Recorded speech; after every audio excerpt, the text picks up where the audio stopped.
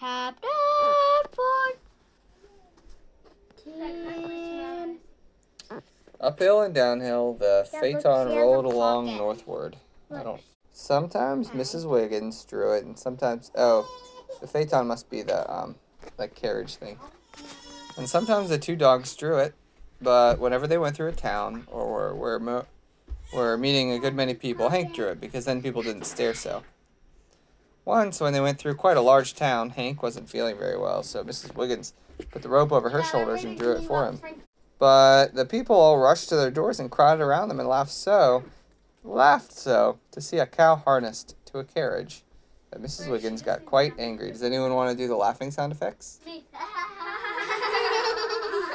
It's a cow pulling a cart thing. I'm not going to have anybody laughing himself into a fit on my account, she said. And after that, she would draw it only when they were on very lonely roads. They were also anxious to get home again, that they traveled faster than they had on the way down. And it was not that many days before they saw in the distance the white house and the red barn where Hank and Mrs. Wiggins had been taken prisoner by the two men with guns. Do you guys remember that? And there were the two men standing by the gate and talking. Let's see, the animals stopped and looked at one another, and at first they didn't know what to do. Some of them thought they ought to wait until after dark and then sneak by when the men were asleep, but the others were in a hurry. And as the men didn't have their guns, they decided to disguise themselves and try to get past. So Jinx got out of the two pails of paint they had put in the carriage, and with a stick he painted Hank with red stripes up and down. They're painting the horse. And Robert with green stripes lengthwise. What? Dogs aren't green. And Mrs. Wiggins, he dotted all over with red and green polka dots. He wanted to put some stripes on her horns, too, but she wouldn't let him on account of Miss Sister and Mrs. Webb, the spiders living on his horns. Dad, she's asleep. And you want to see the picture? No, It's, Dad, she's asleep. Aw. It's the cat painting, everybody. Dad, you just woke up. Oh, nice. Then Jack the black dog got up and sat on the front seat of the carriage, and he had on the straw hat and overcoat, so that from a little way far off, he looked like a very small man. And Freddie sat on the back seat with the shawl over his head, and Jinx painted circles around his eyes, so it looked as if he had spectacles on. Those are... Do you guys know what spectacles are? Glasses. His own mother wouldn't have known him. All the small animals got into the carriage and hid under the seats. Mrs. Wiggins walked behind, and Robert ran along underneath, and they went on toward where the men were. When the men caught sight of them, they opened their mouths wide and just stared. The big man had a pipe in his mouth, and it fell out onto the road and broke. But he didn't even notice it. He just went on staring. Neither of the men had ever seen such strange-looking animals before. "What is it?" said the big man at last, looking at Hank. "A zebra?" "Maybe it's a part of a traveling circus," said the little man. Dad, "I never see a horse with red stripes before." Dad, she's a baby. Aw. "Who's the lady in the back seat?" asked the big man. "She don't live around here, does she?" "Never saw her before," said the other. "Why don't you ask the coachman?" Before the big man could get up his nerve to call out to Jack, who indeed looked like a coachman, in a straw hat and overcoat, the carriage went past him and caught sight of Mrs. Wiggins. "Greater than seas!" he exclaimed, and both he and his friend jumped clean over the gate, and crouched down behind it, shivering with fear. They're scared of the animals. "It's a leopard!" said the big man. "Look at the spots! A leopard with horns!" "Leopard nothing!" said the little man. "It's a cow! Look at the shape of it!" "I never saw a cow covered with red and green polka dots," said the big man. "It's a leopard."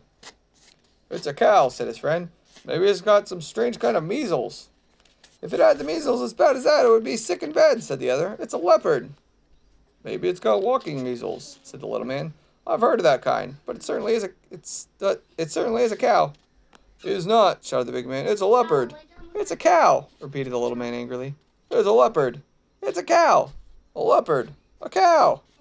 The little man was so enraged, that he suddenly slapped the big man hard in the cheek. And the last the animal saw them, the big man was chasing his friend across the field.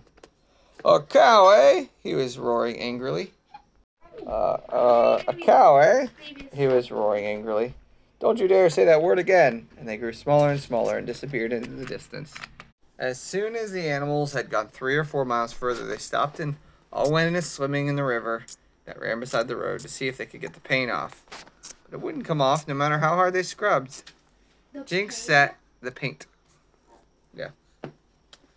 They painted themselves as in disguise. Jinx sat on the bank and laughed and laughed. You'll laugh out of the other side of your mouth, young man, if I catch you, said Mrs. Wiggins. You knew it wouldn't come off all the time. It'll come off if you rub hard enough, said Jinx. Yes, and so will my skin, snapped Mrs. Wiggins. Anyway, said Jinx, you can't catch me. Who's afraid of an old cow? Who? But Robert had sneaked out of the water and come up behind Jinx, and just then grabbed him by the neck. I can catch you, though, he said. Freddy, get the pail of red paint. We'll just fix Jinx up, and it'll look just as funny as the rest of us. Then we'll have something to laugh at, too. So Freddy brought the pail of red paint, and Robert held Jinx over it and started to dip him down. He only intended to dip him in a little so that he could have a bright red tail, but Jinx began to wriggle and twist so that Robert lost his hold. And splash, down went Jinx into the paint. He jumped out at once and ran around like a crazy thing, rolling on the ground and scraping against trees, but the paint stuck to his thick fur and he couldn't get it off. For the paint wasn't very deep in the pail, and he hadn't gone all the way in, so that the front part of him was black and the back part was red. And he was probably the funniest looking cat anyone ever saw. From this time on, the animals attracted a great deal more attention on the road than they ever had before. And if people had stared at them when they were just regular animals, they stared twice as much now that they were all striped and spotted with red and green. Some of the people were scared, too. There was a tramp laying asleep one day, a homeless guy, by the roadside, and just as the animals were passing him, Alice sneezed. A duck doesn't sneeze very loud, but tramps don't sleep very soundly, and this tramp was wide awake in an instant. He stared at the animals, and then he looked up at the sky and down at the ground and back at the animals again, and then he pinched himself hard 2 or 3 times. Probably because he couldn't believe it. And then finding that he was really awake, he gave one more horrified look, and with a dreadful yell, he turned and ran. He ran so fast that his feet hardly seemed to touch the ground. They saw him go up one hill and disappear over the top. And then in a few minutes, they saw him, very much smaller, going up another hill and way beyond. And he was running just as fast as when he started. For all I know, he may be running yet. I don't know that I blame him. But the animals did not like to be stared at, and they did not like to scare people, so they did most of their traveling at night.